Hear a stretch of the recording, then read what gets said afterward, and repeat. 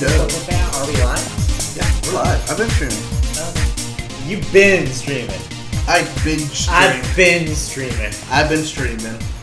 streaming. Hello, welcome to the Media Boat Podcast. It is September 27th? That is correct. September 27th, 2017. This is episode 91 of the Media Boat Podcast. We are officially open for business. Somehow. It's great. And business is booming. Yes, the Media Boat Podcast is your source for all the news and reviews and news, again, about the media, including film, television, video games, and music, not necessarily in that order. My name is Matt. I'm Mike. He's Matt. This is Media Boat Podcast. Yes, and we always start off with talking about how our week was. No, sometimes we do. Yeah. I don't know. I've had a pretty good week. It's pretty solid so far. It's hump day. Hump day. We're almost to Friday. It's payday Friday for me. Payday which is Friday. Exciting. Yes. By the way, rent is due for everyone at the first. I don't know why we need to announce that. It's always the first. Is it always the first? I'm pretty sure. For most people. All right. But yeah, the Media Boat Podcast usually starts with the weekend box office. Your biggest movies in the country. And this week, we called it again. Yep, because it doesn't get any bigger than a sequel to a movie everyone loved. Well, I mean, it does get bigger than this, but... Well, yes, to a sequel that this was actually a pretty loved. Moderate opening. Well, yeah. For this thing. Well, it did all better things than the considered. original opening. Yeah. But all things considered, yes. We're talking about Kingsman 2, The Golden Circle. Technically, there's no 2 in the title. No, it is there's the no sequel to Kingsman, The Secret Service. Yes. But it is just Kingsman, The Golden Circle. Yeah, Colon. Yes, Yep. It's all about colons. Yep. So yeah, that was the new movie this week, and it debuted at number 1. Yep, number 1. With $39 million. Yep. 104 million budget. But good news is that they take in worldwide, which already made across the 100 worldwide. Yeah, so it's gonna get there. Just a matter of time here. Yep. It's just not gonna do it right away, which is understandable for the end of summer. Kind of, this is your first weekend of fall premiere here, and Right. And I was expecting. Yeah. I still say this thing should have opened at the beginning of Yes. September. You're right. I think that there was a dead weekend there that they could have owned. Yep. And made some more money over the end, that took advantage of the end of summer crowds.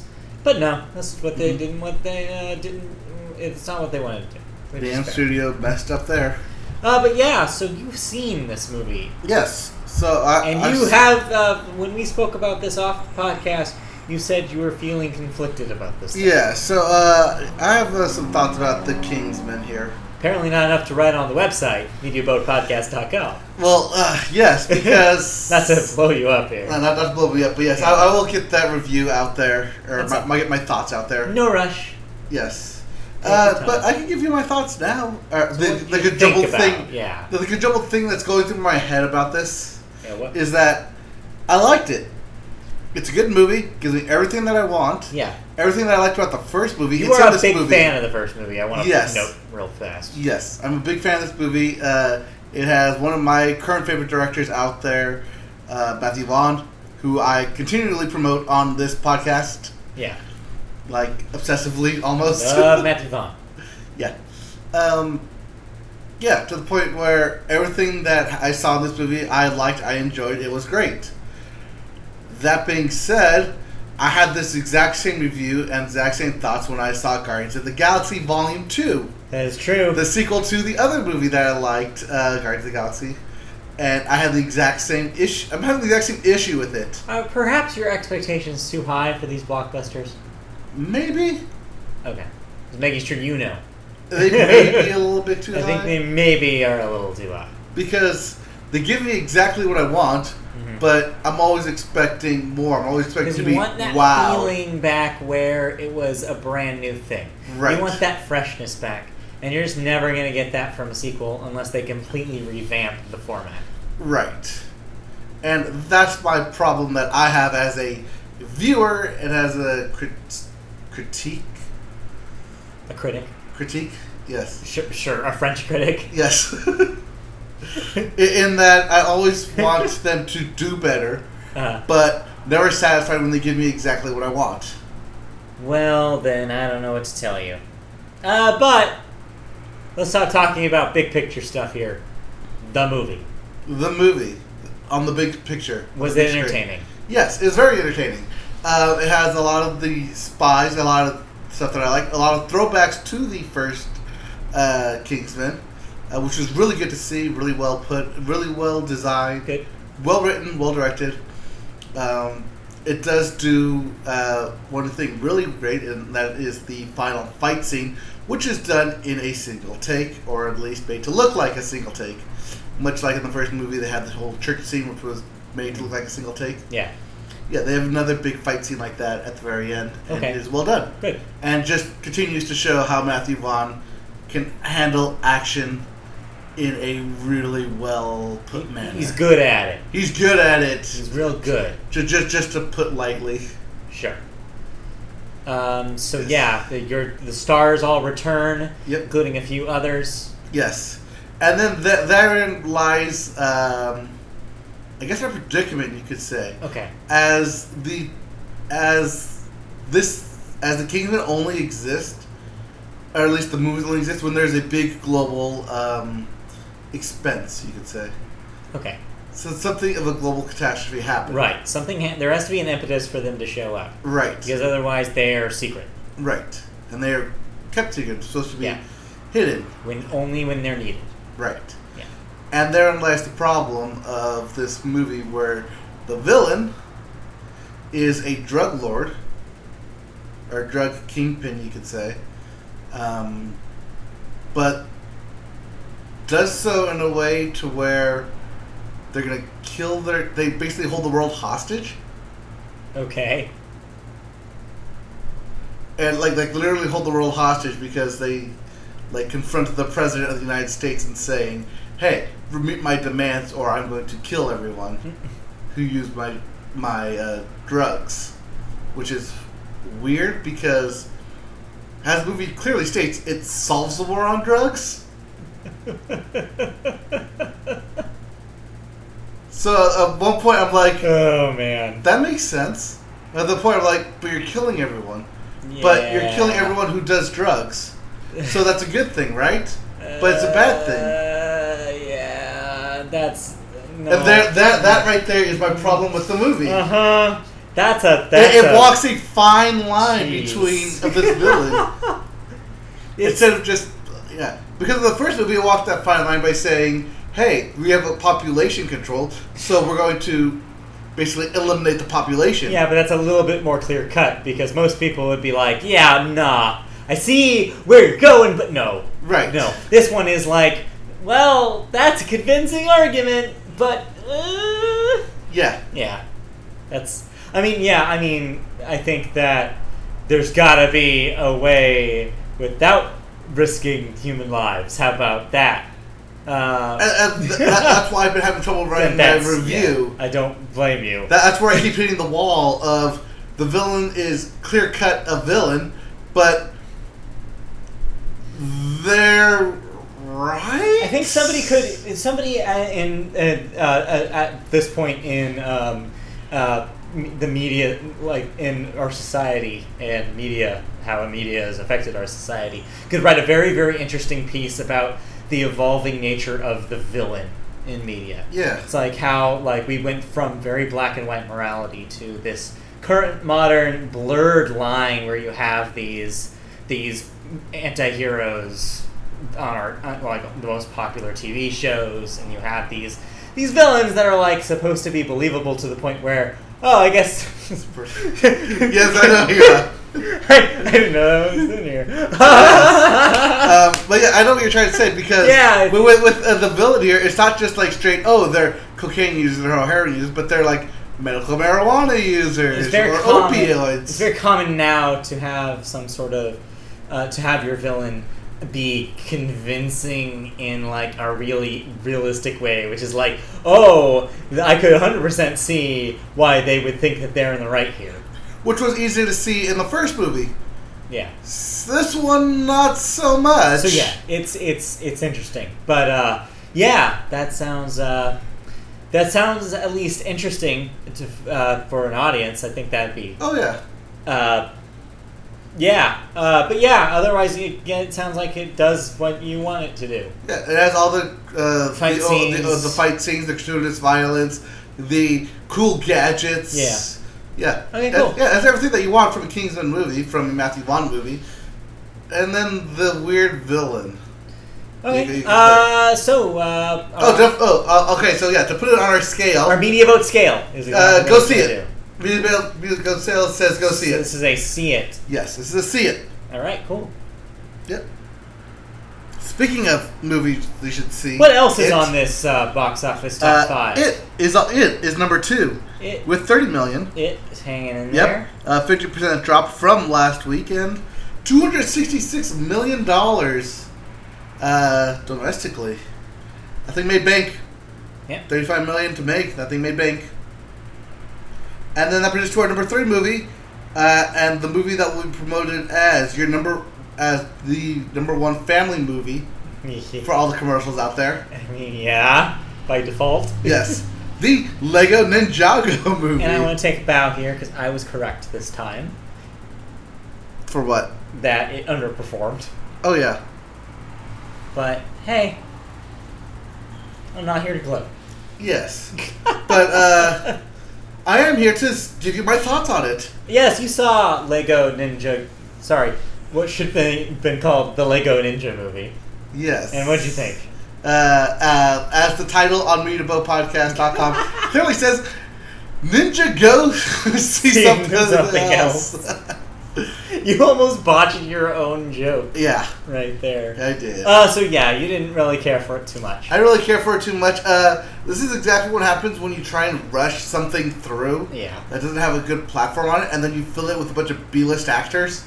And I say that in the nicest way possible, because all the actors that they did get, I love.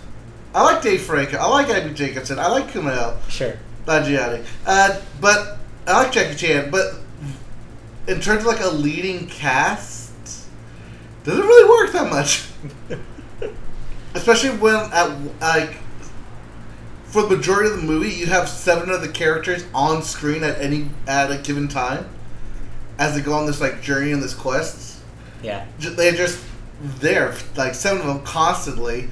So you have to fill all that dialogue with either banter or like plot progression, and not necessarily character development. Yeah, that's which the is tricky part. Yeah, which is the tricky part, because it's definitely a kids movie, but at the same time, it needs to be a good movie.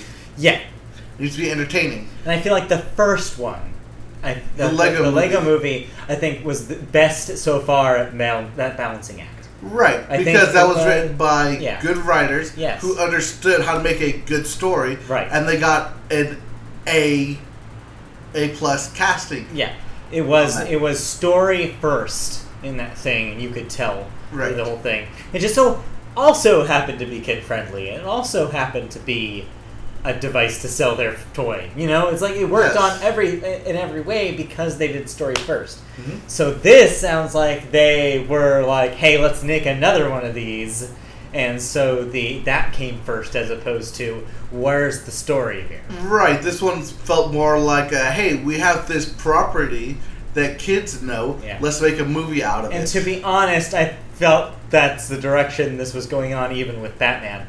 About watching Batman, the Lego Batman movie, like I as much as I liked a lot of the bits in that thing, I could still feel that this thing was moving away from them somehow. That they were losing, like, what made that first movie so good? At least to me. Right, because they were trying to balance an actual Batman movie in that as well. Yeah, that turned out to be more of a Batman movie than it was a Lego movie. Right. And and is this more of a Ninjago movie than it is a Lego movie? This is more of a half Batman, half the Lego movie, smashed together Yeah. to make this thing. Yeah, I Because read a your lo- review. Yeah, and a lot Sorry, I read your thoughts. Yes, you read my thoughts, and a lot of the same Yeah. plot lines that they cover in both of those movies are recurring themes in this movie. As if there's only one story Lego wants to tell. Or that they've gotten comfortable in the stories that they have told and feel like they can rediscover that Right. in this And one. that being said, the early synopsis that I have read for Lego 2, or the Lego Movie 2, Yeah. revolves not on none of those things, and rather Okay. on gender equality when it comes to creating and building and being innovative. That makes sense considering the end of that first movie. Yeah. So do you think that this was the B team then? Oh, this is definitely the B team. It sounds like that the actual crew you'd want are working on the proper sequel. Right. And this is the B team, the people who worked on... So it's as if they were people who worked on the Lego movie were split into two teams. They took all the good people and put them on Yeah. Lego Batman, and everyone else they said, here, we're going to give you Ninjago, see what you can do with it. Or something like that. Yeah. We're obviously not going to assume what's going Yes. on in this Warner Brothers Animation Studios, but it sounds like something was different for this one. This Yes. project was different. It was maybe a lower budget project. It definitely felt different watching it. Yeah. It definitely in the writing you can tell. Definitely in the acting you can tell too. How they try and balance everyone. And like I said, I everyone's think it's just- because yeah. they knew it wasn't going to be as big of a deal. It's based on a franchise that most people aren't aware of. Yeah. And I think that they knew that going in to a certain extent. I think the marketing for this was a little wider than it should have been, but other than that, I think it's exactly probably what they expected for this thing. Yeah. So yeah, not great. No. What else do we have? We have wrapping up then Yeah. on the box office. We have American Assassin at number 4 So with there. 6 million, and Mother at number 5 with 3 million. Yeah, sticking around, I guess. Word Yeah. of mouth, not negative or positive, it does something for your movie. Right, and also it came out last week, so it's Yeah. still there. So relevant. Yeah, People are talking about that thing. yeah. Not positively, but people are talking about Yeah. that thing. That being said, the other movie I did watch this past weekend was The Hitman's Bodyguard. Yeah, you and- saw the hit of the summer. Yeah. How was the man's bodyguard? Like I said, definitely wait for streaming for this thing. Okay. You should watch it though. It's a good movie. Oh wait, but- you didn't give a scale for Lego oh no, Lego's definitely a hard pass. or pass. Okay. Hard pass. All right. Yeah, I like that. Let's just call it hard pass. just a hard pass. Hard pass. But you okay? Streaming for Hitman's Bodyguard. yeah. Not super important to see now. No, not important to see now. But if you're happy to watch it with your buddies and you can't find anything to watch, Yeah. go watch it with. It's a good watch. It's harmless. It's a harmless, fun action thriller Fair enough. movie. Cool. All right, that brings us to movie news. All right, moving to. Oh wait, no, new releases for next week. Oh yeah, new releases. You got ahead of yourself this time. Yes. Not me. We have Tom Cruise in American Made. We have Ellen Page in Flatliners.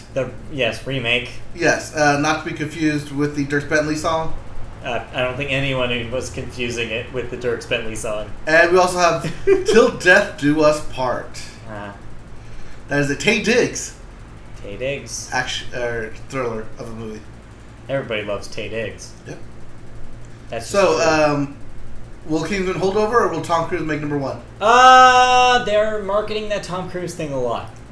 Yeah, I think I think that'll this take is Tom Cruise in action. Tom Cruise. it. Yeah. I feel yeah. Yeah. It'll probably do Kingsman's- decent enough to Kingsman's gonna put about 20.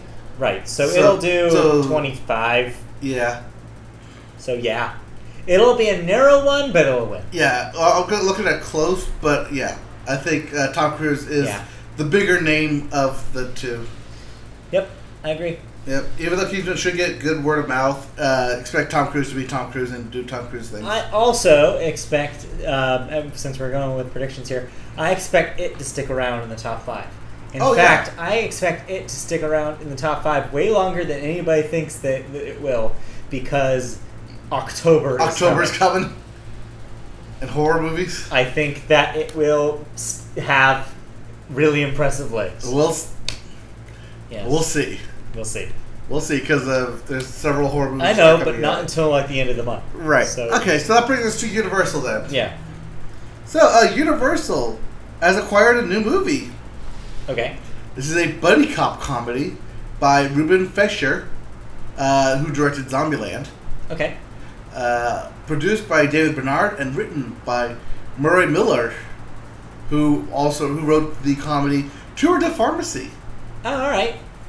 And he also wrote 7 Days in Hell. Okay, so he's worked with Andy Samberg Yes. and his crew. Yep. Okay. And this one has attached to it American Grit host and star John Cena Brr, brr, brr, brr, brr. and recent indie summer king, you could say, Kumail Nanjiani. Oh, okay. Yeah. They're both attached to star. Fletcher is attached to director. Miller will be writing the script. And it's just so far described as a buddy cop comedy. Okay. All right. Yeah. I'll watch Kumail be a funny cop. Yeah. Sure. Yeah. No word on what the script is. It's just a pitch was made. They liked it. So they have stars attached. It's going to be written. Cool. Expect this thing to be cheaply made and come out next year. All right. Sounds good. Yep. Next. What's this? That is Phil Lord and Chris Miller. Oh. So, having been dropped by the Star Wars people, Yeah. they've signed on to develop and direct a new movie. Okay. What do they got? It is called Artemis. Okay. It is Does this have anything to do with Artemis Fowl? no. Okay, good. This is the I novel. learned so much last week. This is the novel by Andy Weir. Okay. Name sound familiar? No. He wrote The Martian. Sure. Okay. Last year's surprise hit Right. starring Matt Damon eating poop potatoes. Everybody's favorite comedy. Yes. And no, that wasn't last year. That was 2 years ago. 2 years ago. Time has flown. Yes. So they will be directing this thing for Fox and New Regency. The book will be published this November 17th. Oh, it's not even out yet. Book's not even out yet, but it's already got a movie deal. Sure. Sounds about right. Yep, it'll be published by Crown, and then they will get a writer on it, moving on that thing for a script. Phil Lord and Chris Miller are already writing the animated Spider-Man movie for Sony, and they've been offered numerous projects, including The Flash for DC, but I think they're going to go with this Artemis project, Okay. as it is being described as an adrenaline-charged crime caper that features smart, detailed world building based on real science. It centers around Jasmine Bashara, aka Jazz. Jazz. Yep.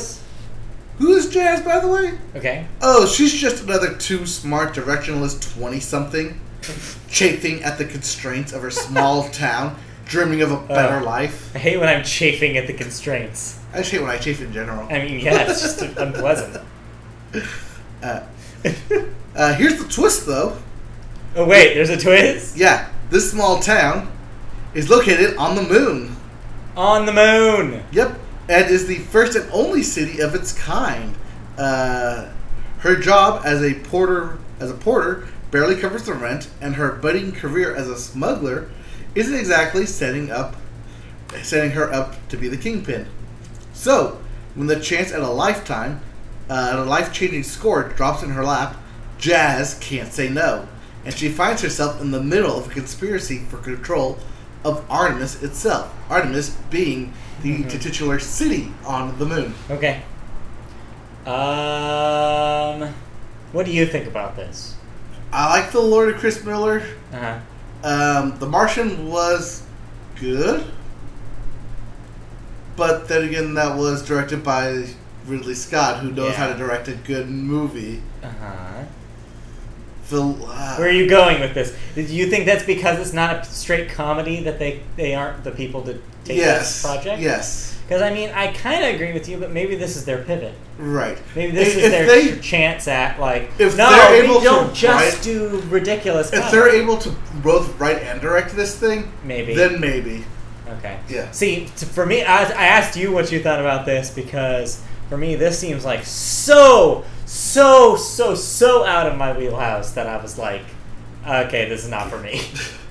As soon as I mentioned sci-fi on the moon. Well, then you started explaining what this thing was. I was like, all right, I don't know. What part lost you? The 20-something or the moon? As soon as you said the moon, yeah, I kind of Yeah. checked out. Yeah. Yeah, I don't know. It sounds okay. Yeah, so, we'll see. yeah, like I said, book will be coming out this November. Yeah. Assuming it becomes a bestseller, expect the thing to be fast-tracked. Probably.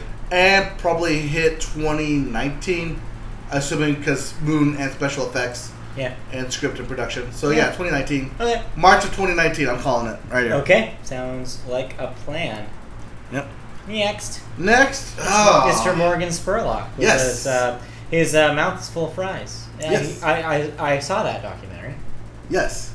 And then maybe want to eat McDonald's. It actually, I remember my takeaway from that thing, my takeout, if you will. Yes. My takeaway from that thing was like, I thought it was going to be way harsher on McDonald's, and it actually wasn't that harsh. Like, I remember kind of the lesson at the end was like, nah, I just don't eat it for every meal every day. That's the thing that you shouldn't do. If every once in a while, it's still fine, but also supersizing is pretty messed up. And sure enough, McDonald's eliminated supersizing right afterwards, and yeah. So I think I was actually kind of shocked that it wasn't like, so no, McDonald's is evil. It was less that, and it was more like, don't be dumb. Right, don't be dumb. Don't eat it for every meal. Don't eat crap food every meal. You know that this is crap food. We're not pretending it's not. But also, it's not going to kill you once at every while. Right. Also, don't do what he did and just eat it for every meal for 30 days. Well, duh. Of course not. That's dumb. Because if you eat anything for every meal for 30 days, you'll probably die. Yeah. Which is dumb. So, yeah. Variety is the spice of life, kids.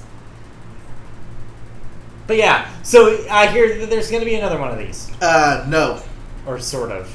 They already made it. Yeah. There is already a Super You know what Size I Me mean 2. when I say that. Yes. It premiered at the... I don't care if they made it or not. It premiered already at the Toronto International Again, Film how many times must I tell you? If it ain't wide, it don't count. So anyways, Super Size Me 2, Holy Chicken, Holy Chicken! as it has been titled, will in fact get a theatrical release. Okay, explain to me what this is. I'm not sure why this exists. There's no such thing as supersizing anymore. Right. This film will battle the food industry again, but this time from behind the register, as Morgan Spurlock opens his own fast food restaurant. Got it. Okay. But there's more. All As right. I said, this thing did premiere already at the Toronto International Film Festival and was purchased. Okay. Matt, put a price tag on this movie. $300 million. You overshot it by $100 billion. Damn! I was closer than I thought. $200 million. No. Oh. Sorry. 100 times Oh! over. Sorry. I thought you said, just $100 million. No. No, 100 times. So it was $3 million. $3.5 million for this documentary. That's it? Okay. Yeah. But that's not the surprising part. The surprising part is who bought it. Netflix. No. Hulu. No. Amazon. No. I guess it is really surprising. Crackle. No. The Dead Corpse of CISO. No. IFC. No. Bravo. Keep going. It's an internet company. Most of those are internet companies. Does not help me. Twitter. You're closer, but no. Facebook? No, keep going. What? The one with all the videos on it. Instagram? No. Snapchat. No. YouTube. There you go. That's not it. Oh, whatever. Anyways. YouTube Red has purchased Morgan Spurlock's movie Sure. for $3.5 million. All right. And they will indeed put this in a theatrical release in 2018 and then put it out itself on YouTube red. Yeah, okay. That checks out. Yep. Sure. You wasted so much time on that. Hey, you were the one who asked me to guess. All right. It's all on you. And You could have just said it. Yep, and that brings us to that was the end of movies stuff. That's the end of movies. They're done. Yeah, well, because after this, because after No this, more I movies. have the Kingsman up here. They got rid of them. Yep. So that's our movie news. Okay, that's So our let's move on. Let's talk about television. Yep. We do not need to dwell on sports. We took care of that yesterday. Wait, I do have sports here. I have written down, here are our thoughts on this past weekend's events on our Twitch channel via the Sanchez. Yeah, so if you have not been tuning in to our Tuesday night show, Tuesday nights we are live on twitch.tv/MediaBoat with The Sanchez, our journey into Madden 18's franchise mode, using none other than the famous football player, as I've referred to him on the site now, Mark Sanchez. Yes. So if you want to see Mark Sanchez throw interceptions all the way to probably not the playoffs, Hey, he had a 350-yard game. he did, and lost it. No, we won that one. We won. Oh, we won We that won one twice. Then no. Remember, we got that win stolen away from us at the end. I know. We won once. No, we won 3 for 3. We won twice. No. Yeah. We won once. We lost the first game, won the second game, and lost the third game out of a dumb decision by our coach. No. That third game was the one that we killed. The first one was the one that we narrowly lost by dumb reason. Anyways. But yeah, so you can tune in again on Tuesday night. But yeah, so if you want to hear more of our thoughts about this week in sports, tune into that show. It'll free up some space on this show. So yeah, we talked about the last week in sports kind of over the Sanchez. Last night, you can find the archived stream of that on twitch.tv or on MediaBoatPodcast.com, Yep. where you can just press play on the little shiny video on the story. Yep, so if you want to hear all our thoughts on the current Yes. political forecast Yes, and we how talked about that that. the NFL and NBA, Yes. that's on the Sanchez. That's We're going to try and relegate all of our sports stuff to Which means we're going to have to continue coming up with dumb ideas for sports streaming. Which actually would be doable, because after this next one for Madden is over, it'll be World Series time. Yeah, we're going to jump MLB. back into the show. And we're going back to the show for the World Series. So that's and that being said, that is going to be a great segue, as this is the last week of MLB baseball. Playoffs will begin starting on October 1st, which is Sunday. Yep. So if you like baseball, tune in, because there's not a whole lot left. Yep. But yeah, anyways, the Sanchez October will be back postseason. next Tuesday. Tuesday night at around I believe we are 6 wrapping. o'clock p.m. Yeah, and I believe we are also wrapping up. We have 4 games left in our season. If we can pack all 4 games into a reasonable time, then yes, we will probably have our final episode on Tuesday. If not, you can tune in for another week of it, but we'll see. Right, at which point we'll play the last game and then have some fun with a Or bunch something. of other crazy stuff. Yeah, maybe. Tune into that. There will be a story posting 15 minutes till on MediaBoatPodcast.com. So tune in there if you want to watch live on our very own website. All right. So All right. TV stuff happened. Television. Yep. Everyone's favorite show, Game of Thrones. People like it. Yep. The budget has been released. Okay. Yes. So as we've said before, and we continue to count down, this is season 8 of Game of Thrones, and there will be 6 episodes for the final season. Each episode will have a budget of $15 million. Damn. That's like 5 Morgan Spurlock documentaries. Yes. Yes. And if you do the math there, HBO is throwing roughly $100 million at this final season. That's a lot of money. Well, it's 90, but I'm sure they'll find another 10 to use somewhere. Actually, when you consider that each our feature length this season, that's actually not that much money. Right, because each episode, as we mentioned before, will be roughly 90 minutes. Which goes to show you how much ridiculous money is in movies these days. If you can make television that good and only spend that much. Yep. So not only that, but they have also announced the directors for these past 6 episodes, and they have directed some of the favorite and best episodes of Game of Thrones. It's almost like they did that on purpose or something. Yes. Directors include Miguel Sapochnik, Okay.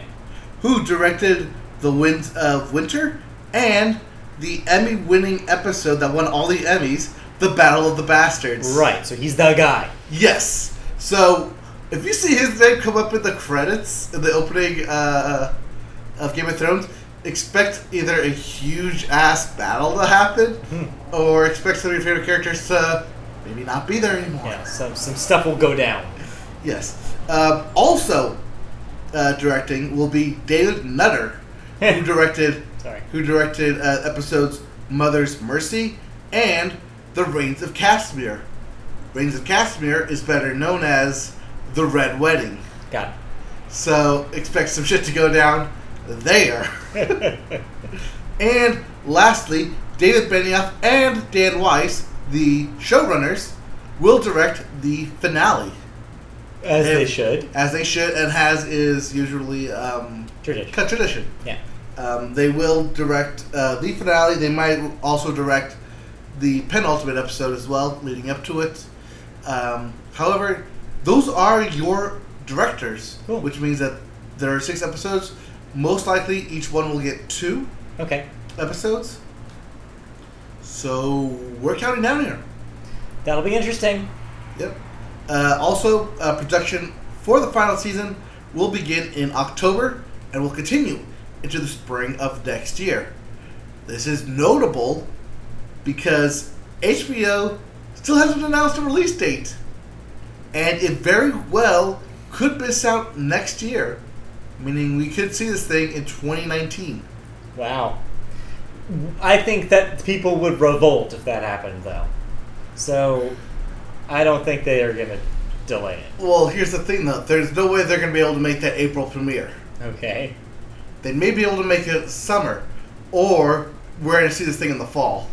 And if they do it in the fall, they might as well wait until January to say start your year off with Game of Thrones. Summer season actually might be a smart move for them. Well, that's summer, what they did. They can pretty much dominate the summer. Right. This past season was a summer. Yeah. Was a summer thing. I mean, yeah. I think that it makes some sense. Right, and granted that it is only 6 episodes, I can see them doing summer. Yeah. I could also see them doing a winter. What would be interesting is to do a winter 2018 and say, because winter has come, and just roll in with the whole winter theme. Yeah, I see where you're going, but no. I still think that they got to get it in. Well, think about it. Do it right after November, or in November. You get episode 6 right after Thanksgiving, and you end it right before the New Year. No. That's 6 weeks. Nope.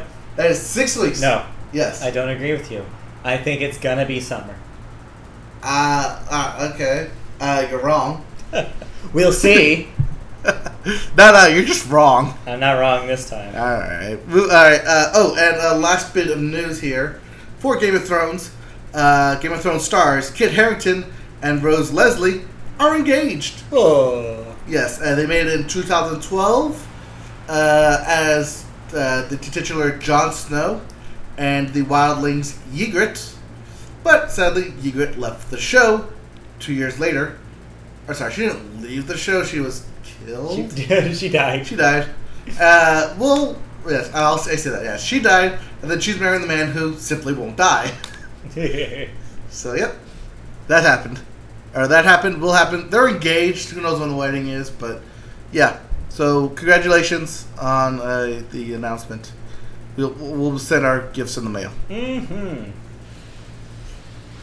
Alright, this brings us to SNL. Sure. So, coming off their Emmy-winning season, and the upcoming season premiere on Saturday. Guys, it's here. It came up quick. Guys, it's here. All Ryan right. Gosling and Jay-Z. Goose. Yep, Ryan Gosling and Jay-Z will be Yes. your host and musical guests for But this weekend. we're missing a crucial piece of the puzzle here.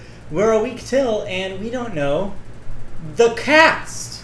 Tell me the news. So, the news is that they have casted the next 2 episodes. No, casted. That's not...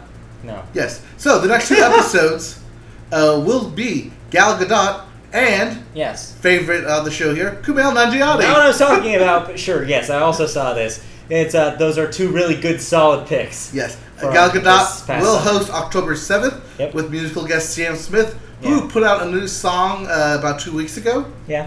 And then Kumail will host the following weekend, October 14th, with musical guest Pink. So I saw today that on Twitter they were taking suggestions over Twitter for musical guests for the rest of the season. Okay. So I thought that was kind of a neat little thing. Getting some fan input there. I'm assuming one hot one would be Chance the Rapper. He's already hosted, so that would be a good one to get back. Wait, did he host? Yes. Oh. Chance did. The No, I'm double sorry. He didn't host. Yeah, he did the musical. Oh, you want him to do double duty? Yeah, double duty. Okay. Yeah, he would be a good pick for that. I think you're right. Yeah. I don't know. Who else do you think should? For hosting duties? No, Or for musical guests? guests. Musical guest? I would say Linkin Park because they have a new album, I but mean, it's I don't still think that. technically possible. Yeah, but it's I don't still know if they possible. want to anymore. Right. Foo Fighters. Foo Fighters will definitely. I think will probably show up this season. Yep. Um, Expect Lorde to come out again. I think she'll do one. Probably not right away since she was so recent. Right. Yeah, it's tough. I don't know. Yeah. Paramore? Maybe. They never did it. They haven't done it before. I'd like to see them do it. Expect another Justin Timberlake episode. I feel like Yeah, it's been a it's while for it. It's time. Yeah. Anyways, so yeah, but there's another story. What I was trying to get you to, which is you told me that there was something about some cast members. Some announcements were finally made. Oh, yes. Which is what I'm excited to hear about. After threatening that I would look this up, I actually didn't look this up, so I still do not know. I'm curious to see if you know who is staying and who they're adding on. Well, we know who's staying. Everyone. Well, Well, we know who's leaving as well. yeah, we know. So to recap what we know, Yes. Bobby Moynihan has departed. Vanessa Bayer. Vanessa Bayer has left. And Zazir Shameda. Yes, Sashir Zameda has left. Yes. So the rest, I'm glad they didn't excise Melissa Villaseñor. I thought she was sure a one-season on the bubble. thing, but I'm glad that she's back. I want to Yes. see more of her Owen Wilson. Right. That's hilarious to me. Yes. I don't know why, but that's hilarious to me. Anyway. Who are the newbies? Oh, you mean the featured players? Let's talk about our featured players. So, first featured player is Heidi Gardner. All right, who's Heidi Gardner? She was part of the Groundlings. Of course she was. That's all I got on her. Really? Yeah. Do you know who? No. Oh. That's why I'm asking. Oh. I don't know who she is, so she hasn't really done anything else besides improv? Yep. Okay, interesting. We also have Luke Null, who is Okay. part of I.O. Chicago, another improv troupe. All right, that's it. And lastly, we have Chris Red, Okay. who you should know. I should? Yes. Should I? Yes. I don't know. He was in Popstar, Never Stop, Never Stopping. What do you know? He was the rapper. Oh, okay. All right, yeah. Yeah, okay. That's a good pick. Yeah. All right, I can totally see Yep. it. So those will be your three featured players Okay, cool. added to the cast this season. That's great. Also, we have 7 new writers coming Okay. behind the scenes here. Cool. They are Sam J, who wrote for Comedy Central's Comic to Watch. Okay. Gary Richardson, writer or premiere or starred in Spider-Man: Homecoming. Okay. We have Rick Marino, who wrote for The Hughleys. All right. We have Andrew Dismucus, who was a touring comic. Dismucus? Yes, Okay. who was a touring comic. Most notably, part of the Fun Fest. Okay. We also have Stephen Castillo, who recently did a set at LA Riot, or Riot LA. We also have Claire Friedman, who was the editor for the Harvard Lampoon, and Nimesh Patel, who was a writer for the 88th Academy Awards. Okay, cool. Yep. And also, in a side note, Pete Davidson has been diagnosed with split personality disorder. Really? Yes. He's been officially diagnosed. Interesting. Huh. Yep. Okay. All right. That's interesting. Okay. I don't have anything else to say about that. No. Alright. So yeah, moving on. What else do we got? What do we got? Arrowverse will be getting ready for another 2 or 4 episode crossover. Okay, event. real quick, explain what Arrowverse means. Basically, the DC CW. Right, the CW shows that are based on DC Comics. So Yes. Arrow, The Flash, Supergirl, and DC Legends of Tomorrow. Correct. You've Okay. named all 4. Named all 4. I did it. Yes. What's my prize? Your prize is Crisis on Earth Crisis on Earth! X. Earth X. Yes. Oh, because there's different Earths. Right, because And DC they live. continuity. Yes, because DC continuity revolves around the multiverse. Like, what number Earth is this? Right. Kind of stuff. Yep. So they recently announced Crisis on Earth X, and will feature villains from the alternate universe of Earth X Okay. as they crash a wedding and force our heroes to work together again. I say again because this, of course, happened last year when the first 4-part crossover event happened. Okay. And it looks like they'll be doing this seasonally. Cool. Yep. It will be evocative of the annual Justice League / Justice Society crossover special from the comics. They have just started production on that, so look for it to come out later in the season. Probably like a November release. Yeah. Sounds about Yeah. right. I only say that because that's usually around the holidays. That's usually around sweeps when everybody gets their big episodes in. Yep. Smart. Yep. All right. And speaking of CW, let's keep with that theme going Okay. and talk about Riverdale. Okay. What's up with Riverdale? Riverdale. Well, Riverdale's lead actor, who plays Archie, KJ Apa, age 20, on the CW series, was in a car accident. Oh. Yep. Apparently, he fell asleep driving his 45-minute trip home after working a 16-hour day. Damn. He was taken to a local hospital for observation and later discharged without serious injuries. The passenger side of the car, however, was destroyed after striking a light pole, and the vehicle was rendered inoperable. Damn. This has prompted the cast and crew to demand better safety protections during production. Uh-huh. Yep. The show, Riverdale, routinely requires shoots that last until the early mornings of the hour and are not provided transportation to and from the set. Here's where it gets interesting. You know how I said that the passenger side was completely destroyed? Yeah. Someone was supposed to be in there. Oh. None other than co-star Jughead, played by Cole Sprouse. Oh. That Cole Sprouse. Yes. Of the Sweet Laugh and Zack and Cody Cole Sprouse. Right.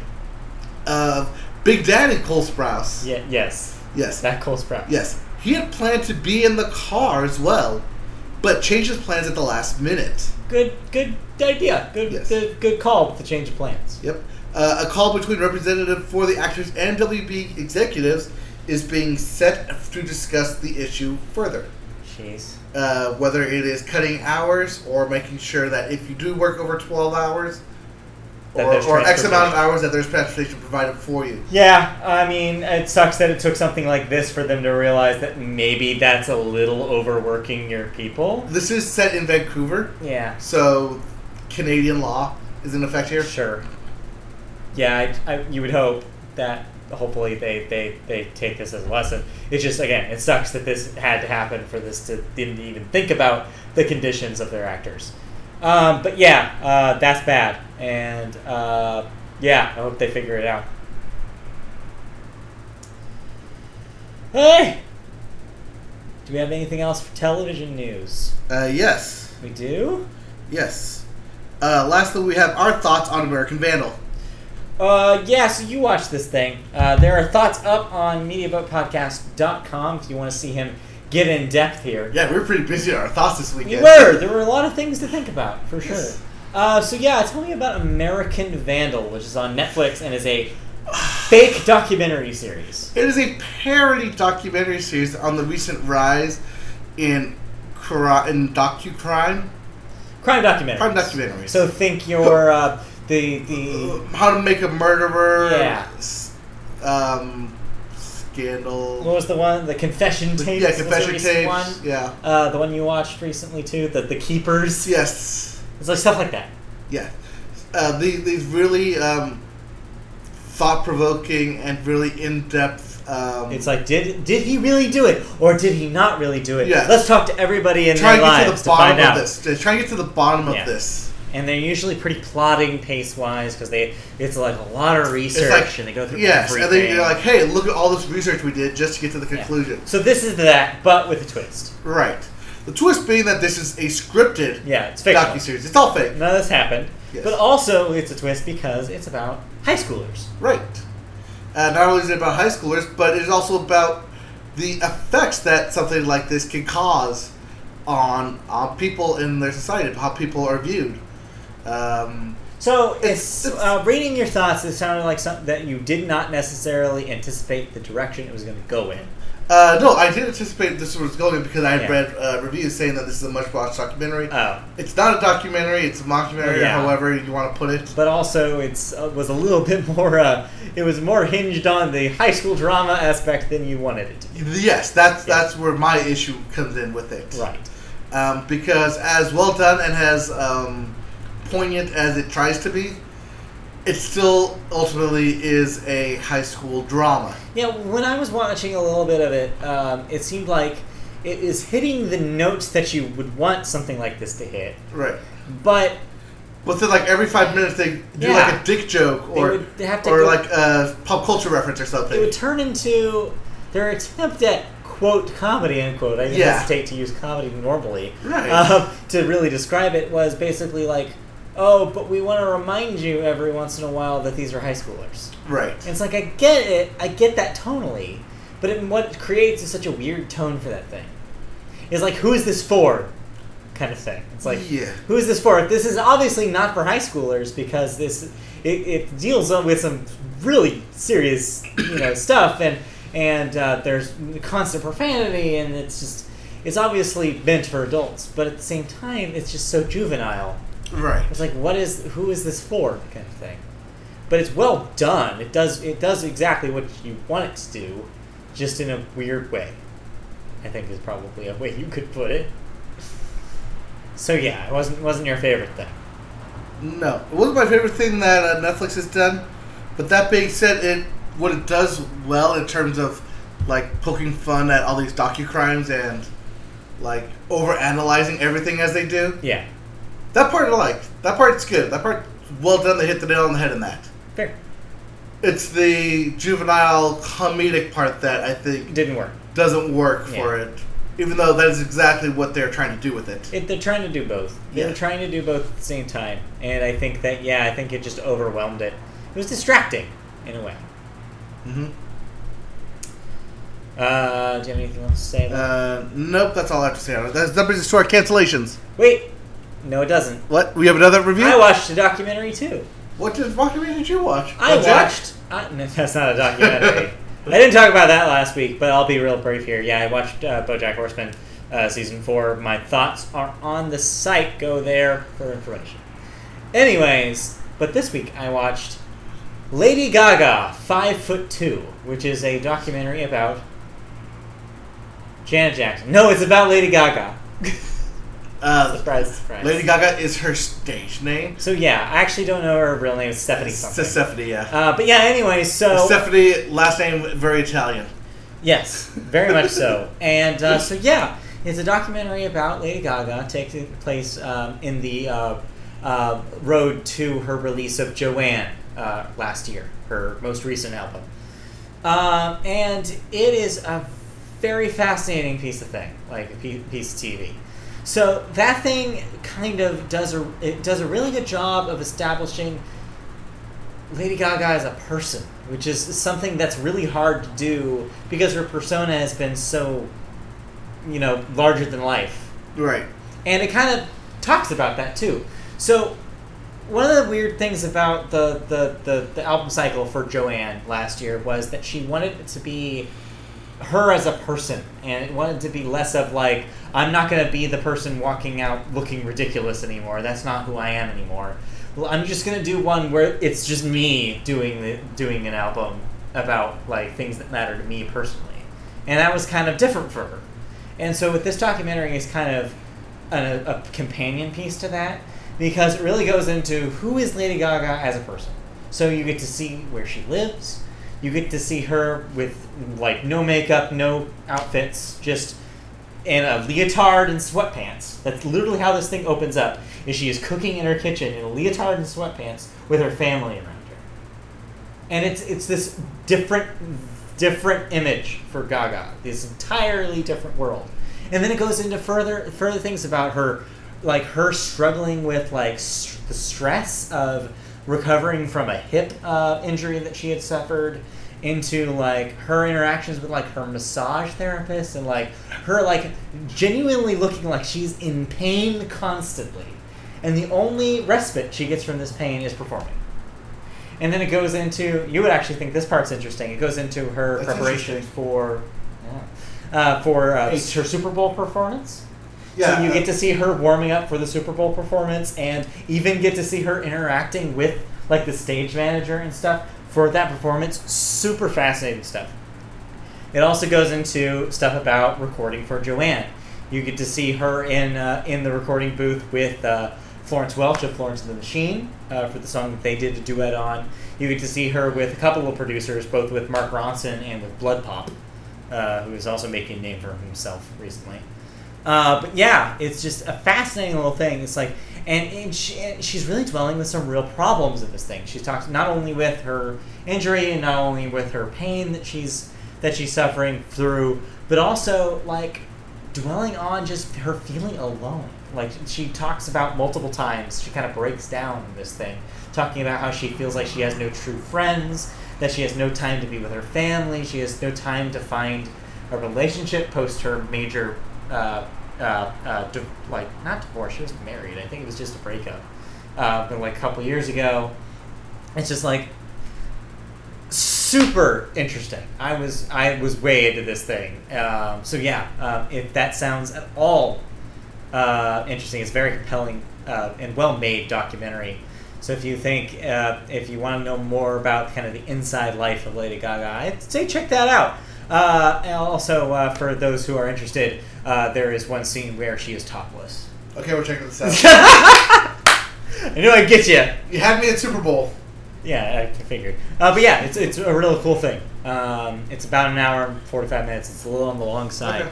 But if you have some time and that sounds interesting to you and you like music, it's one of the more interesting portraits of a modern pop star that I think we've had in a long time. Okay. So yeah, that's cool. All right. And that brings us to cancellations and renewals. It does. What is still on the earth and what is no longer with us? So first up, we have Billy on the Streets. Canceled. Yeah. Canceled? Canceled after its 5th season. Uh-huh. It was up for a 6th season, but it will not be on TV. However, it will likely return in a new format on a new network. Got it. Okay. Yes. Also, BoJack Horseman renewed for season 5. Of course, we saw that actually. I saw that the morning after we recorded. Yep. On last Thursday. So. Yep. Then as for people who have left us, yeah, we have Seth Firkins, age 36, American audio engineer who worked with Future, Jay-Z, and Young Thug. We also have Barry Dennen, age 79, actor in Jesus Christ Superstar, The Shining, and Fiddler on the Roof. But the big death, the one that happened literally hours ago. I don't know if you saw this. Probably not. I don't know. But an American icon and legend has sadly left us at the ripe old age of 91, surrounded by the most beautiful ladies you have ever seen. Of course, we're talking about Mr. Hugh Hefner. Wait, really? Has officially died. Wait, is Alex still alive? Do we have a pulse for her? Because I don't know, but official American icon, Wow. Playboy founder Hugh Hefner, died in his mansion, surrounded by loved ones, God. 91 years old. She is not going to take this well. She doesn't take anything well. Friend of the show, Alex, is not going to be thrilled by this. Yes. Uh, Hugh Hefner, for those of you who don't know, started the issue of Playboy. Yes. Yeah, started from his he's kitchen run the table. Playboy empire. His first issue was in December of 1953, and Yeah. has continued to produce magazines. So this is just this is not from your story, but I just know this is that the after his passing, that the Playboy empire will be handed down to his son. Okay. That was at least the plan. So as far as I know, that is still happening. Right, and as far as we've reported, at least, the Playboy Mansion has been sold. Right. That already happened. Right, that had already happened. So Right, and our joke was, does he come with the mansion? the answer was yes. Yes, he did. does. For But as long as he lived. Which Now is he'll until probably now. be buried in the yard, I'm sure. The grotto, most likely. He's got to be buried in there, right? I would assume so. Where else would they put it? He's got to be there. Rose Hill Cemetery, where all the celebrities are buried. Yeah, but think about it. He would want to be there. Yeah. Yes. He would want to be behind the mansion. Yes. So yeah, he'll be there. Some of his notable awards. Oh, Yes, include the 1996 International Publishing Award. okay. In September 2001, he was inducted into the New York Friars Club. In January 2002, he received the Henry Johnson Fisher Award, the highest honor of the Magazine Publishers of America. Also, in March 2002, he inducted into the Harvard honorary member of the Harvard Lampoon. Sure. So Yeah. I mean, I guess I think that the takeaway here is, yeah, this will be the loss of an American icon. Yes. Regardless of what you thought about him, like I'm over the history of Playboy's existence, Right. it's kind of gone in and out of public consciousness, no pun intended. I mean, but it's an interesting publication to kind of look back on. I mean, you had a lot of very important authors having their first published written work there. Yep. You had a lot of famous pictorials, of course. A lot of famous celebrities have come out of Playboy. Pamela Anderson, for one. You've also had, you could call the iconic centerfold. Yeah, and of course the bunny logo. Like Yes. these are important things. The in short-lived American culture. TV show Oh God. from NBC. The Game. Remember the Playboy Game? Yes. But yeah, it's like it'll be it's sad in a way to see him go. You could make an argument that maybe he was a little opportunistic about the sexual revolution in the late 50s, early 60s. But what are you gonna say? I think that Playboy had a piece of American culture for a very, very long time. Yes. So yeah, it'll be a different thing now Yep. without that man. But he will live on in our consciousness and in pop culture jokes for I'm sure as long as we're alive. Yep. And if you ever see someone just wearing a robe, smoking a cigar, walking around their house, Yeah. it's a you after joke. Yeah, or something more generic than that, but yeah, maybe. Yes. Hugh Hefner is also a 2-time Guinness Book World Record holder, including holding the longest-running editor of the magazine, Okay. and having the largest scrapbook collection, I'm sure he which does. consists of 2,900 volumes. I'm sure he does.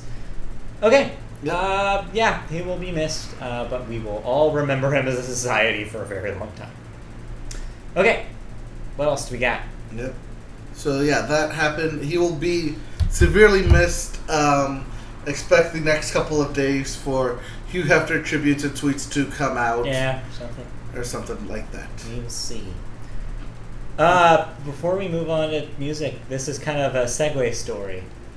What? Why Oh, would sorry, we music, video games. Video games. It's just weird. There's a story that I know we haven't talked about, which is a television story, and I don't know why you're waiting for music, even though the dude does music. Well, I could put it in the music. That's why. It's not a music story. That is a television story. No, put it in the music. Uh, Don't worry, I put it in there. we can find video games. Video games. What do we have for video games? So for video games, Sony. Two notable things about Sony. Okay. First off, the Crash Bandicoot Insane trilogy. Yeah. has sold over 2.5 million copies worldwide. That's really good. Yes. In case you couldn't figure that out. Yes. Basically, anything over 1 million is great. But in this case, that's really good. Yes, because it's 2.5. This thing is selling like bonkers. Well, no, like Bonkers is probably a different platformer. It is. This is Crash. Yes. Also, the upcoming games for PS Plus owners for October have been released. What do we got? They include Metal Gear Solid 5, The Phantom Pain. All right. Amnesia Collection. Monster Jam Battlegrounds. Hue. That's H-U-E. Hue. Okay. Hustle Kings. And Skyforce Anniversary. Okay. I'll try some MGS5. Yeah. I played the thing that came out before it, the little demo thing. Right, the prologue. I forgot what it's called. But yeah, I'll try the proper game out. I didn't actually play it when it came out. It was kind of at a time where, kind of like right now, where a lot was coming out and we did not have the money for everything. Right. So, yeah, I'll totally try some MGS5 for free. Hey, it's free. Yeah. I mean, I finished 4. I mean, it is a, 3-year-old game now? The only Metal Gear Solid game I played to completion was 4. I did not play 1 through 3. I played, I want to say 2. And then beat PS2. And then I played 4, but I never beat 4. Yeah, I finished 4. It took me, actually didn't take me very long. That game is not hard. It's just weird. Yeah, that's what threw me. And that's why I liked it. It was so weird and so... Yeah, the Metal Gear universe is weird. It's very, very strange. So, alright.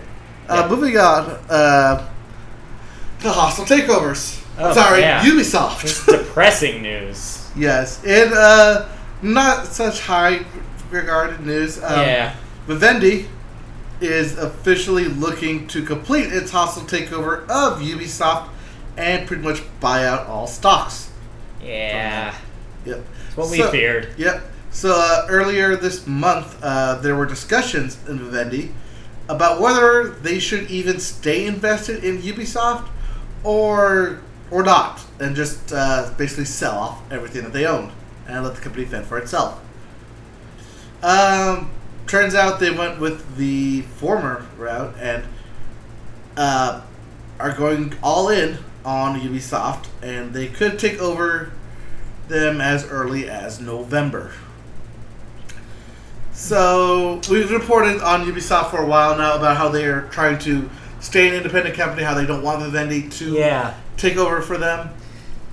We talked about this especially last week. Basically, the conclusion we came to is like, we just don't know. There's been major corporate takeovers of smaller, I guess in this case only slightly smaller entities before, and it hasn't gone well. So just history repeating itself suggests that this would not be, that having giant corporate overlords calling the shots for Ubi would not be great.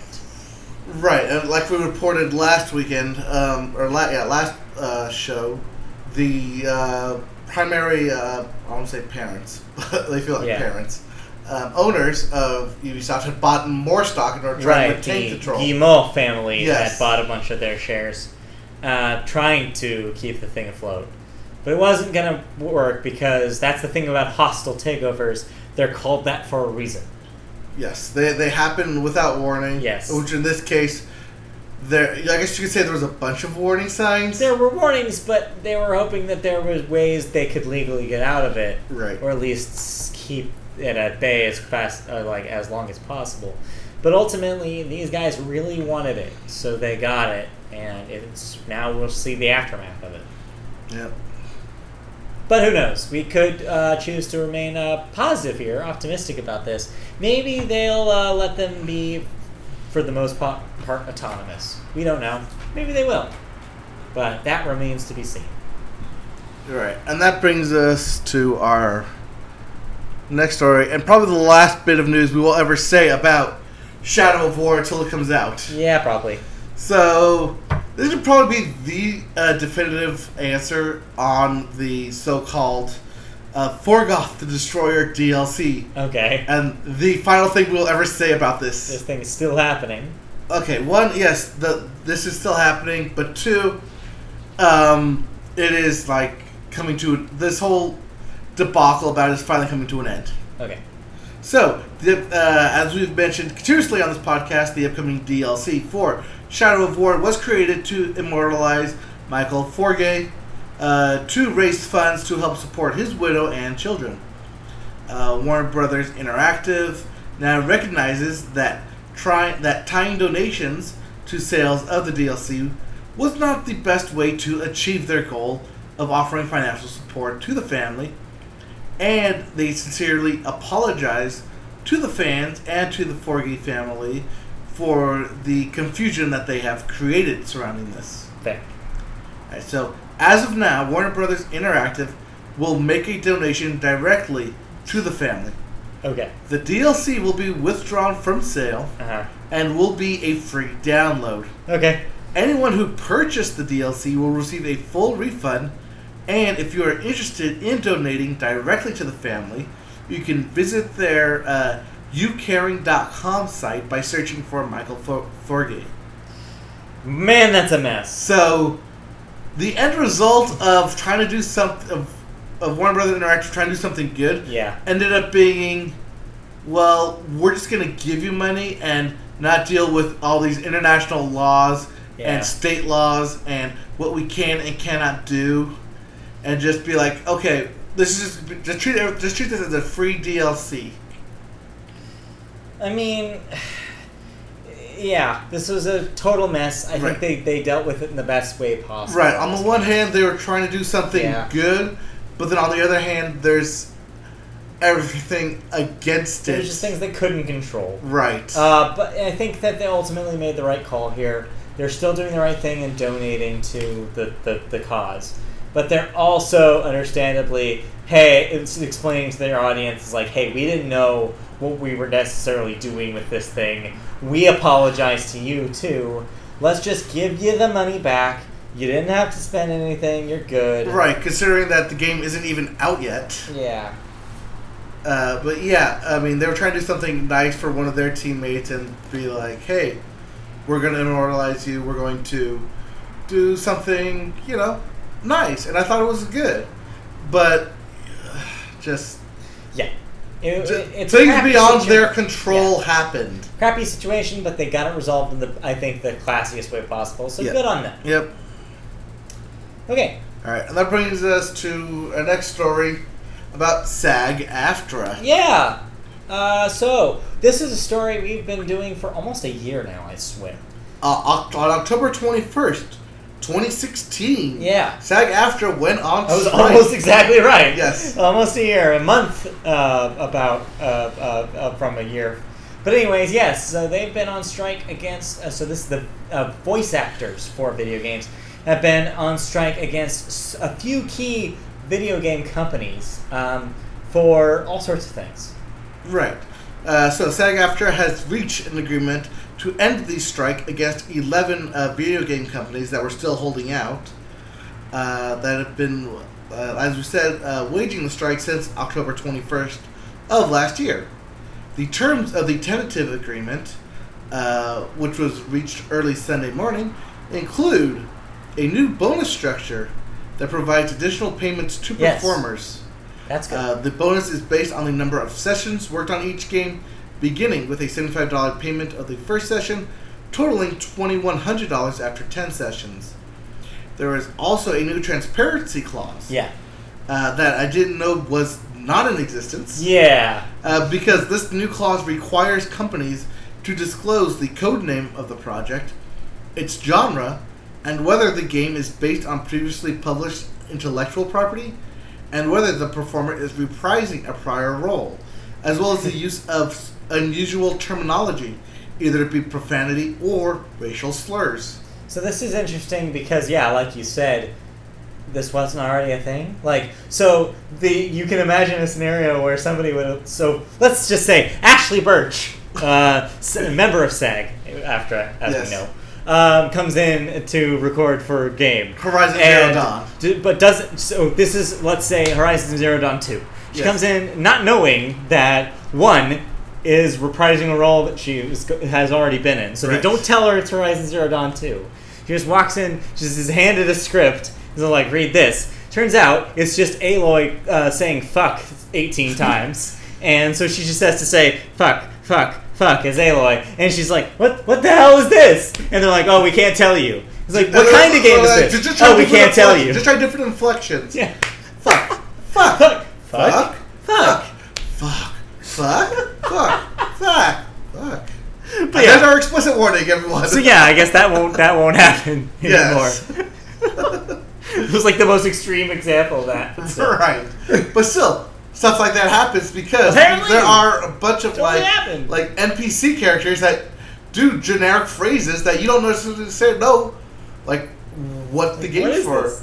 Like So- they come in and say like, "Sorry, you can't purchase that." Now there is one thing that they didn't get from this. Right, and that is the residuals. Okay, and so we've been on this podcast talk about how, yeah, it would be cool if they got them, because that would be really great for the actors. But, of course, as we brought up before, the kind of weird caveat, and probably why it didn't actually happen, was because that voice actors aren't the only ones who don't get residuals from video games. In fact, what if I told you no one gets residuals from video games? Not the developers, not the artists, not... It goes to the company, right? It's like the publisher, I think. Right, the publisher. Nobody else does. So that is the thing that I think kept them from winning the Golden Goose, you could say. Right. Is because that it's too strong of an argument that if no one gets it, why would the voice actors get it? So yeah, I understand when it's a medium that is 100% based on actors, like television, and, well, I mean, not 100%, that's unfair. Writers, like that there's structure in place for those industries, for television and film, because, well, one, they've been around for way longer. Two, they've been unionized for way longer. Whereas video games, the voice actors are like the only ones who are unionized. Right. There's no, well, besides some writers, depending on what writers you get, there's no union for developers. There probably should be, especially considering how how tough development can be, especially when there's crunch involved and all sorts of tough development situations. So yeah, it's like I'm not surprised that they didn't get that because no one has it, and so it's going to have to take a huge change in the video game industry for that to happen. So we will see. Yep. Alright, and that brings us to our final story of video game news, and that is PlayerUnknown's Battlegrounds. Right, so PlayerUnknown's Battlegrounds is currently, as I'm sure you know, the biggest game on Steam. So you can extrapolate that out to be the biggest game on PC right now. Right. So chances are, if you know somebody who's a big PC guy, they're or gal, or whoever, they're probably way into Battlegrounds right now. And so the drum roll is now to when every game in the world imitates the Battlegrounds style. It's gonna happen. Get ready for 2018. It's gonna be nothing but Battlegrounds clones. However, it's already started in earnest. So if I say the name Fortnite, do you remember that one is a game, and two, who is it by? Ubisoft. No. No. So Fortnite, yes, is a game, and it's an Epic Games game. Okay. So the studio that brings you the Unreal Engine, right, is also responsible for Fortnite. Fortnite was is currently in early access, even though it's technically not really treated as thus, game that is kind of a hero-based shooter with building elements. It's the one that Randy Pitchford of Gearbox called. No, that's Battleborn. Never mind. that was on purpose. Anyways, so yeah, so Fortnite decided to announce late last week that they were going to make a Battle Royale mode. Battle Royale is kind of a catch-all term for games that are like Battlegrounds, that are big 100-player or whatever matches where it's the last person to survive wins. All right. Like Battlegrounds. So Fortnite introduced a Battle Royale mode, except with Fortnite characters and a Fortnite map, and with the building that's in Fortnite that's not in Battlegrounds. So, in the announcement that they put out for this, they had acknowledged that they were inspired by Battlegrounds, mentioned it by name. Uh-oh. and said that this was, inspired by them and that they think it's a really great game. They don't mean to take anything away from it. This is just, we wanted to do our own kind of take on it. Fast forward to this week. One of the dudes responsible for PlayerUnknown Battleground, PlayerUnknown himself, released a statement that, one, they weren't cool with the fact that Fortnite has released this mode, and that they would, quote, continue further action if necessary, unquote. So, since then, the internet, of course, freaked out about this for multiple reasons. One, surely the guy who made this should have known that this was going to be something that people would want to iterate on, that other developers would want to make their own versions of. Right. He doesn't necessarily... So, the other thing here is that... Just like when Five Nights at Freddy's came out, Yeah. and everyone was... Making clones of that. Making clones of that, yeah. Makes sense. And Flappy Bird. So that's the other side of this Flappy thing. Bird? Yeah, I Flappy think Bird. you mean Angry Birds. No, I mean Flappy Bird. Also There are Angry Birds. So many Flappy Bird Also clones. Candy Crush. So Yeah, the so this reason is for not a that new is thing. because in the United States, there's no way to copyright the look and feel of a video game. Yeah. You can copyright art, and you can copyright names. You cannot copyright the feel. So basically, gameplay is not something you can copyright. So there's no way that they can legally that they copied the game. Oh, God. So that's tricky with video games. That's why it's tricky. So anyways, but then to kind of further wrinkle this, the guy kind of came back out and kind of responded to this criticism and said, the guy behind Battlegrounds, and said, oh, we weren't necessarily saying that Fortnite didn't have the grounds to make a game like ours. That's fine. We just weren't cool with them using our name in the statement and specifically referencing us without having discussed it beforehand with us. So it kind of changes the whole tone of it, doesn't it? It almost sounds like he had to walk it back because he came out basically sounding like, no one can make our game. We're the only game in town. Right. Which is not necessarily what he meant, or so he says. So we'll see how it goes out. We'll see if they actually do pursue any further. I mean, is there any other way you could take that statement then? No. No. So Epic is smartly keeping out of this. They have not made a statement about whether they're going to do. Seems like they have a plan for releasing more content for this mode for Fortnite. So I don't see it going anywhere anytime soon. I think they have complete legal grounds to keep this going. And yeah, I think this is just the first of many Battlegrounds clones because that thing is huge. You know how long this debacle's gonna last? Not very long. About a fortnight. Yeah, about Fortnite. It's pretty good. So yeah, it's not a huge story, but because Battlegrounds is so big, I felt like we had to talk about it. But yeah, so we'll see what happens with that. I'm sure it'll be something we have our eye on. Yes. Okay, moving on. Matt, what is in the Billboard I can tell you what's in the Billboard charts this week. this week? No, I'm talking about like next week. No, this week. Okay. Charts for Billboard. We have our Hot 100, which is our singles chart. We have a new number one. Your number one song. Despacito. No, it's not. So your new number one this week, moving up from further down in the chart, is Bodak Yellow, Money Moves by Cardi B. So this is notable. Yes, this is notable. The first female rapper in 19 years to have a number one song on the Billboard chart. Wait, you're telling me that Nicki Minaj never had a number one? Nicki Minaj. Or does she not count herself as a female rapper? It's not true. She definitely counts as a female rapper. No, she must not have had a number one. Okay. I guess Starships was probably her biggest hit and probably was just a top 5 hit and probably never hit number one. All right. But yeah, so what was the last number one then? 15 years ago? Piece of trivia I am not sure about. Oh. 19 years ago. So I don't know what it would have been. I'm going to go with Pusha T, Salt and Pepper. Salt and Pepper, Push It? Yeah, that would be... Maybe? That would be... That's longer than 19 years ago. No, 19 years ago would be 98. Yeah, that's longer than 98. Okay. That song predates. So female So rapper Missy Elliott. 98. Missy Elliott. It's gotta be Missy Elliott, right? Yeah. Yeah. Work it? Yeah, probably. Yeah, Is sounds that right. 98? That sounds right. Okay. Okay, we're talking out of our asses. But yeah, This is impressive, by the way. the rest of our top 5 singles here. Number 2, debuting at number 2, Rockstar by Post Malone featuring 21 Savage. Number 3, Look What You Made Me Do by Taylor Swift, dropping down a few. Number 4, 1-800-273-8255, Logic featuring Alessia Cara and Khalid. And number 5, Despacito by Luis Fonsi and Daddy Yankee featuring Justin Bieber.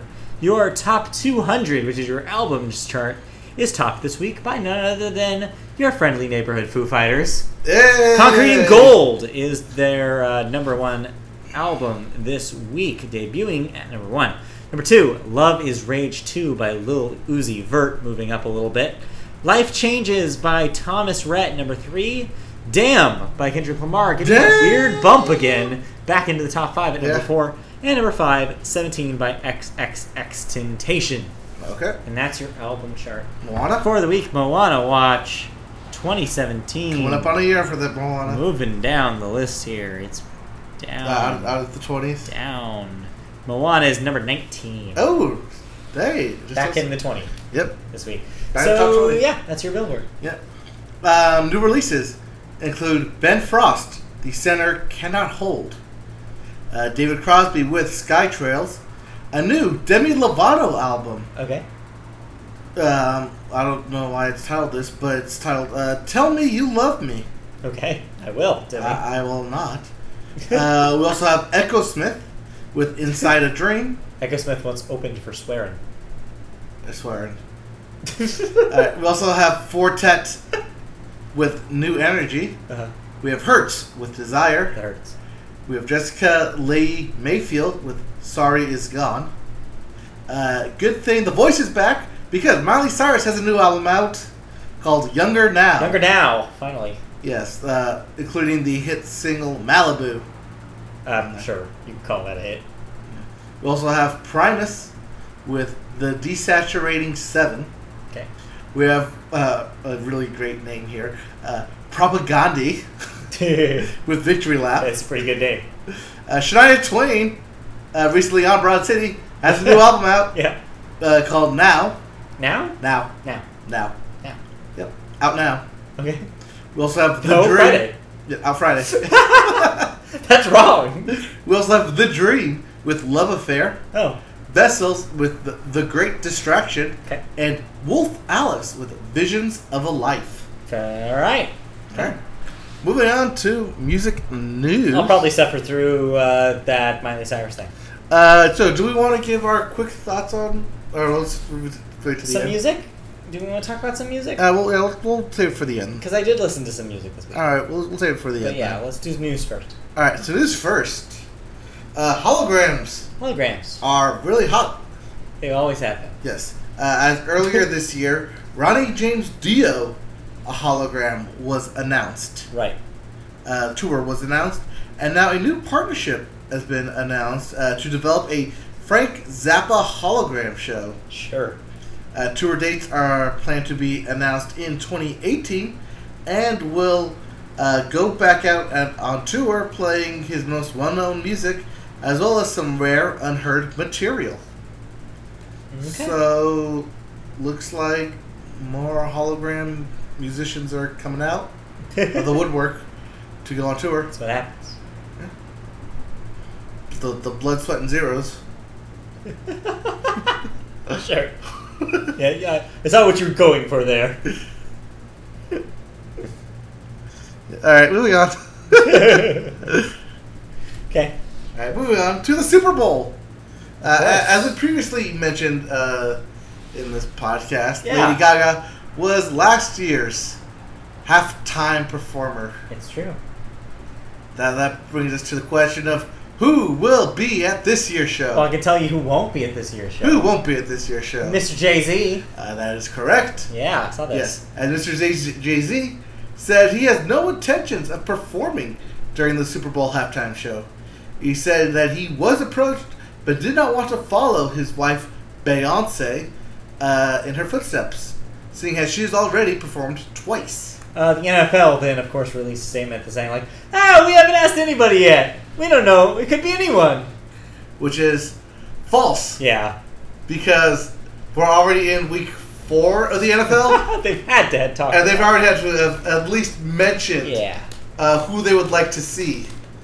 So, Matt, who would you like to see? Well, there's a lot of people I like to see. You mean, who do I think they're going to get? Yes. This is a tough one. Justin Timberlake? You'd be Bring it right. back? You'd actually be correct. Right on the nose. Yeah. As That's gotta be. Justin Timberlake is reportedly finalizing the deal to headline the 2018 Super Bowl halftime show. Gotta be. Okay, here's the question, though. Here's the real question.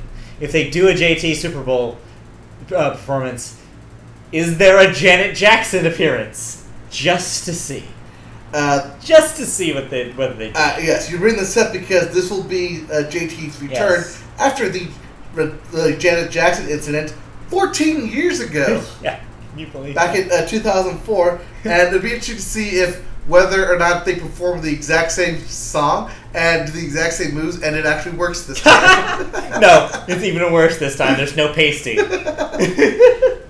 What we're referring to, of course, is the infamous Super Bowl wardrobe malfunction incident, which is where actually that term comes from. Yes. With JT and Janet Jackson.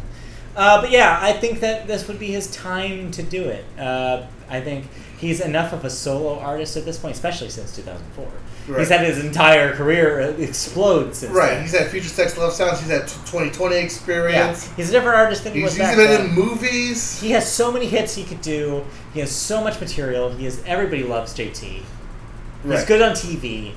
I think it's a no-brainer. I think Lady Gaga was a good fit last year because it's the exact same thing. Because they've just got these larger-than-life personas that everybody knows who they are.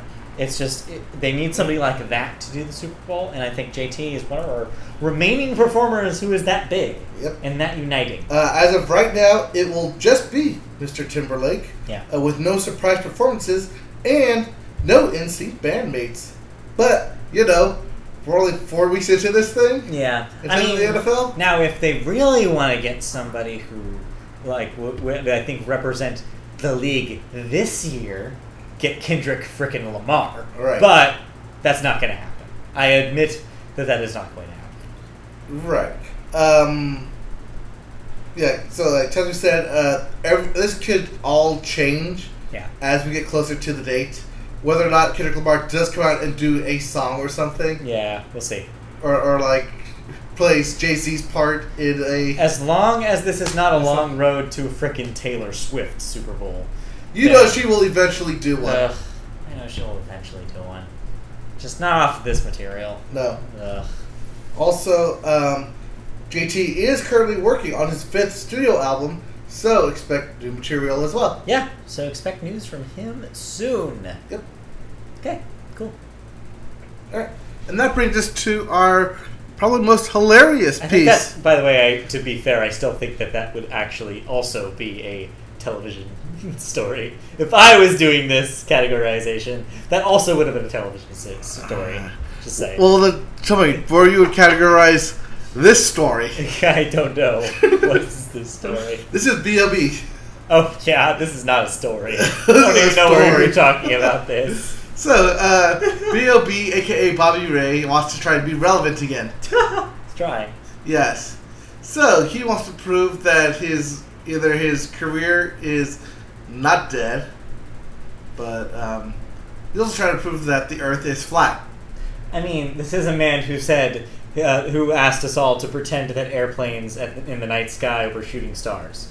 So he's really needing a wish right now. He really does. He needs some money right now too, apparently. Yes, as he's launched a GoFundMe campaign to find the Earth's curve and see if our planet is actually round. Oh my God! Does he not?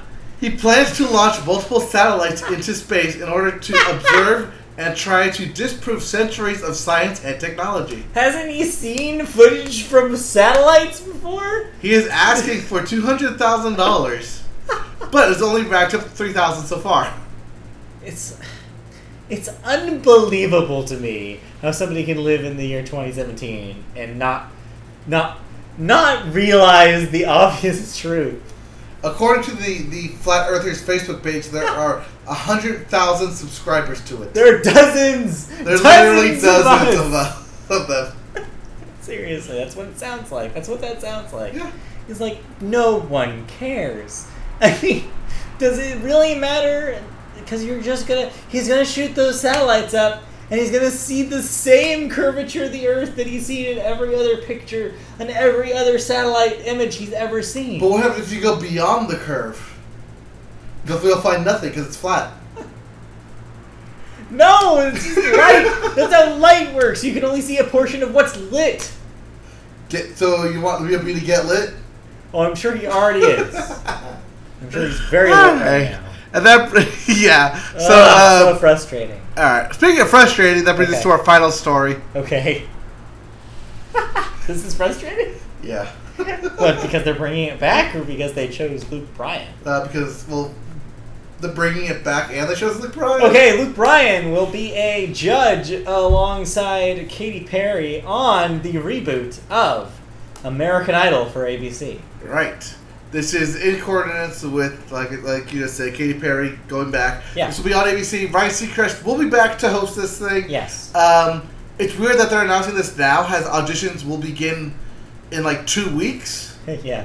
as they start touring around. I feel like... It's also weird because Luke Bryan is still currently on tour, and I'm seeing him at the end, in literally 1 month from now. I'll be seeing him I feel on like tour. Luke Bryan... Well, that's because these judges do not participate this early in the auditions. Right.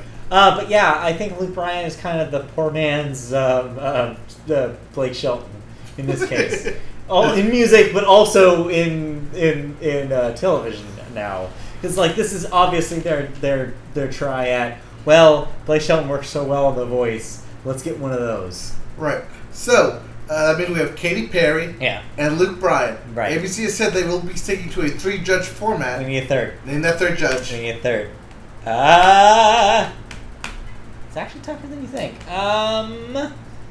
I would do... I think we talked about this briefly on this podcast before. Let's do...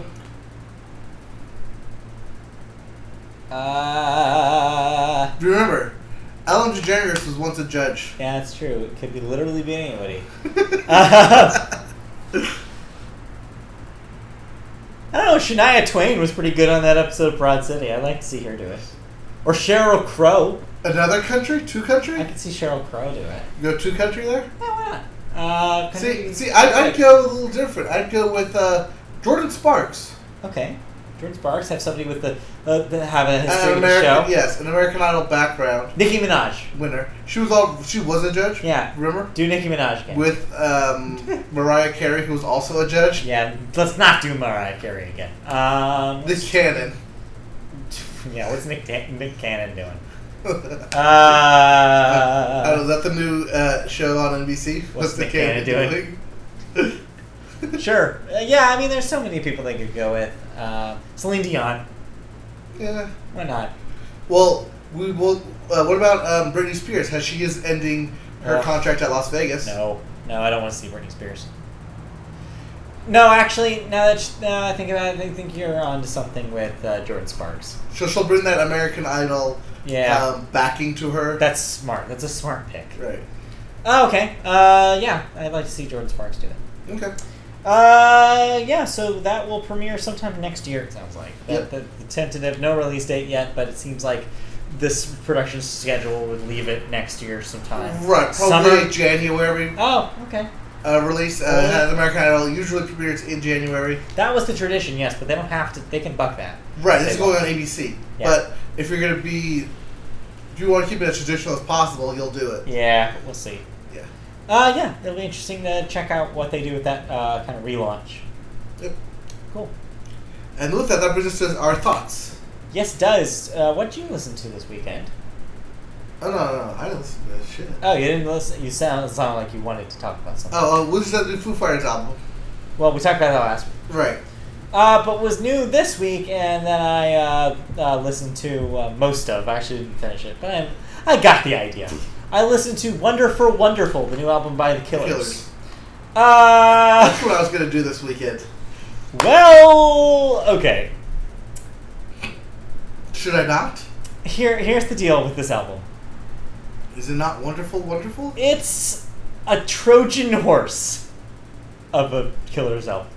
Don't fuck me here. What I mean that this is a Trojan horse, what I mean by that is the first 2 songs of this thing are very not traditional Killers songs. You get 2 songs into this thing and you think that they've made a dance pop album. It's insane.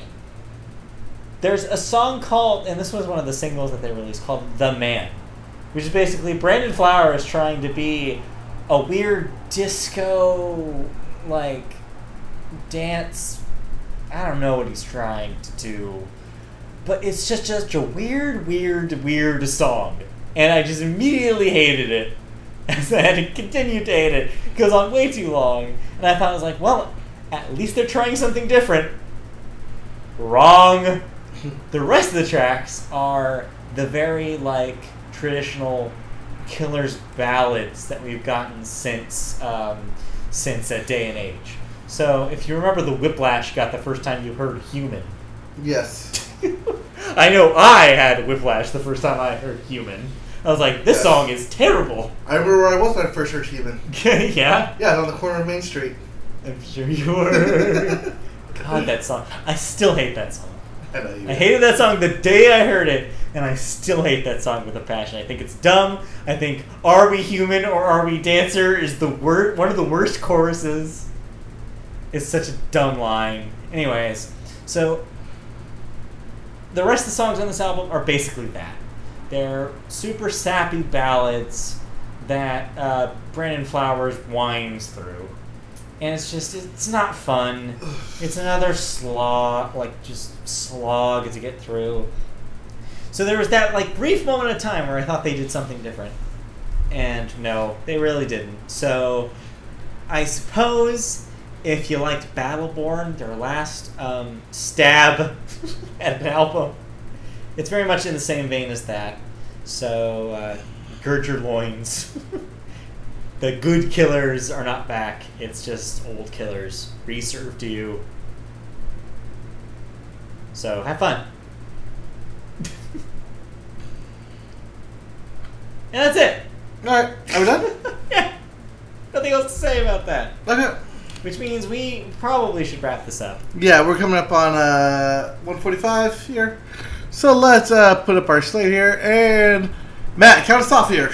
Alright, so thank you for watching / listening to the Media Boat Podcast. We are back next Wednesday. Every Wednesday night we record live. If you want to watch us live, we're on YouTube. Just search Media Boat Podcast there. We're the one with the anchor. Tune in at 8 p.m. Pacific time for a live stream of this show. We'll be back next week for another one, episode 92. If you want to see an archive of our show, they're also available on our channel on YouTube, so just check that out. If you want to hear the audio version of our podcast, we're on iTunes. Just search Media Boat Podcast on there. If you want to read things that we've written, news stories, features, our thoughts, and more, go to MediaBoatPodcast.com. There we have everything that we've written about all sorts of things that we talk about on the podcast, as well as our home for the podcast and our home for our Twitch streams, if you want to see that. Twitch.tv is where we stream and archive our video game streams. So if you want to tune in on Tuesday, like I mentioned before, for the Sanchez and other future sports-related, video game-related streams, tune in there, twitch.tv/MediaBoat. If you want to help us out with some money, if you want to see more content, or if you want to see even crazier things in this existing content, you can donate to us, both on our site directly or on patreon.com/MediaBoat.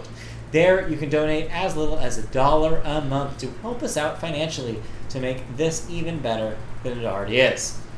You can also find us on social media. We're at MediaBoatCast on Twitter.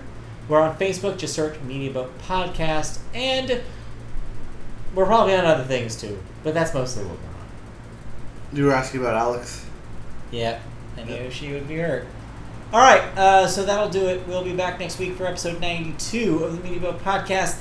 In the meantime, I have been Matt, and he has been Mike. I've been Mike. He's been Matt. Don't forget to visit our website, MediaBoatPodcast.com, for all of our stories that we put up if you want to read more of our thoughts. Yep. And if you want to see more of our beautiful mugs, be sure to tune in to more episodes right down there or right here on the side of the YouTube page, wherever they're at. Annotations are good for business. They are. We'll see you next week.